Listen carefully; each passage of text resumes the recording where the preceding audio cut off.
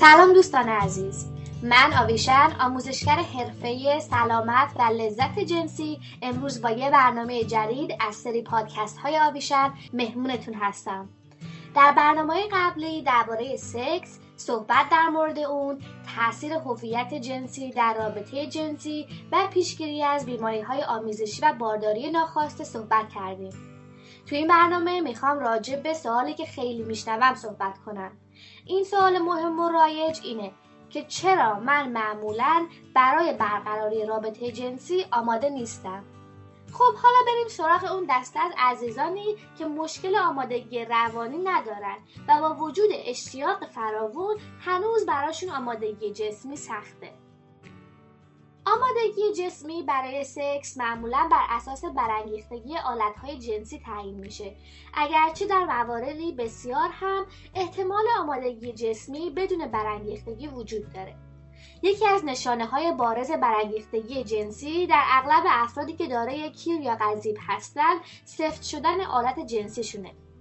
بدن اغلب افرادی که دارای کس یا فرج هستن هم نشانه‌های برانگیختگی بارزی دارن. بعضی از این نشانه‌ها شامل مرطوب شدن دهانه مجرای رحم یا واژن، شل شدن ماهیچه‌های مجرای رحم، افزایش طول مجرای رحم و حتی بزرگتر شدن و سفت شدن کلیتوریس یا همون چوچوله در زبان عامیانه هستش. راستی شما از این همه نشونه کدوماشو میشناختین؟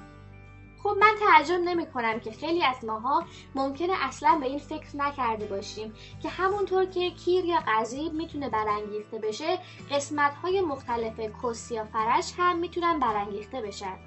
در واقع برای افرادی که تمایل به دخول دارن، برانگیختگی آلت‌های جنسی خیلی مهم هستن و نباید فقط تصور کرد که تنها کیر یا قضیبه که برانگیختگیش شرط لازم و کافی برای دخول خوب و لذت بخشه.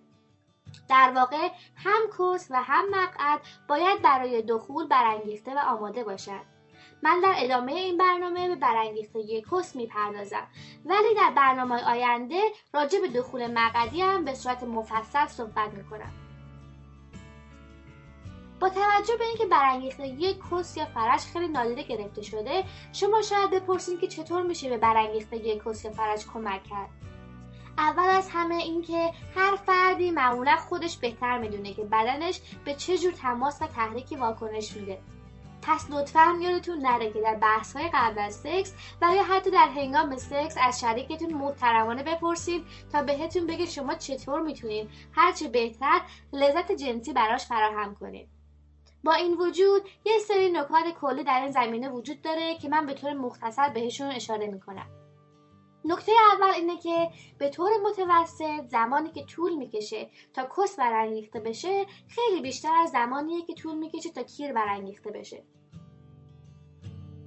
برای همینم اغلب افرادی که کس دارن معمولا بیشتر نیاز به نوازش و لمس نقاط حساس بدنشون دارن تا بتونن به برانگیختگی لازم برای دخول یا هر نوع رابطه جنسی دیگه‌ای غیر از دخول هم برسن. این نقاط حساس جنسی میتونه شامل پوست، گردن، لاله گوش، داخل گوش، لبها، نوک پستانها و برای بعضی افراد پشت زانوها و انگشت‌های پا و یا دیگر نقاط بدن باشه. تحریک این نقاط با صبر و حوصله و رضایت و راهنمایی شریک جنسیتون میتونه تا حد زیادی به آمادگی جسمی و برانگیختگی جنسی شریکتون کمک کنه.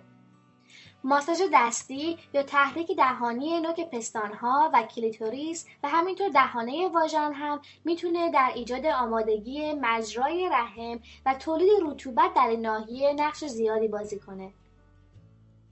همچنین تحریک داخلی واژن توسط انگشت‌ها میتونه موجب برانگیختگی بیشتر و ترشح مایعات واژنی بشه که میتونه دخول توسط اسباب بازی‌های جنسی یا کیر یا انگشت رو لذت بخش‌تر بکنه. راستی یادتون نره که از یه لایه محافظت کننده برای سکس دهانی روی کس یا دخول انگشتان در واژن استفاده کنید. ما در این مورد در پادکست 4 مفصل صحبت کردیم.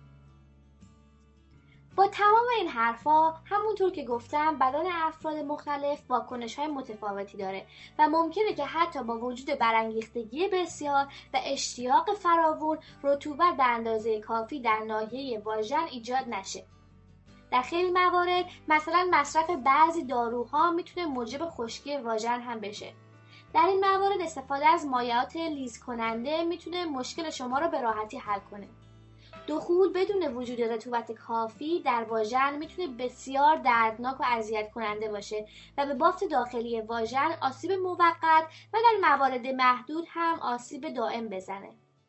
دخول چه دخول واژنی و چه دخول مقعدی نباید دردناک باشه مگه اینکه فردی که مورد دخول واقع میشه از این درد لذت ببره و خودش همین رو اعلام کنه.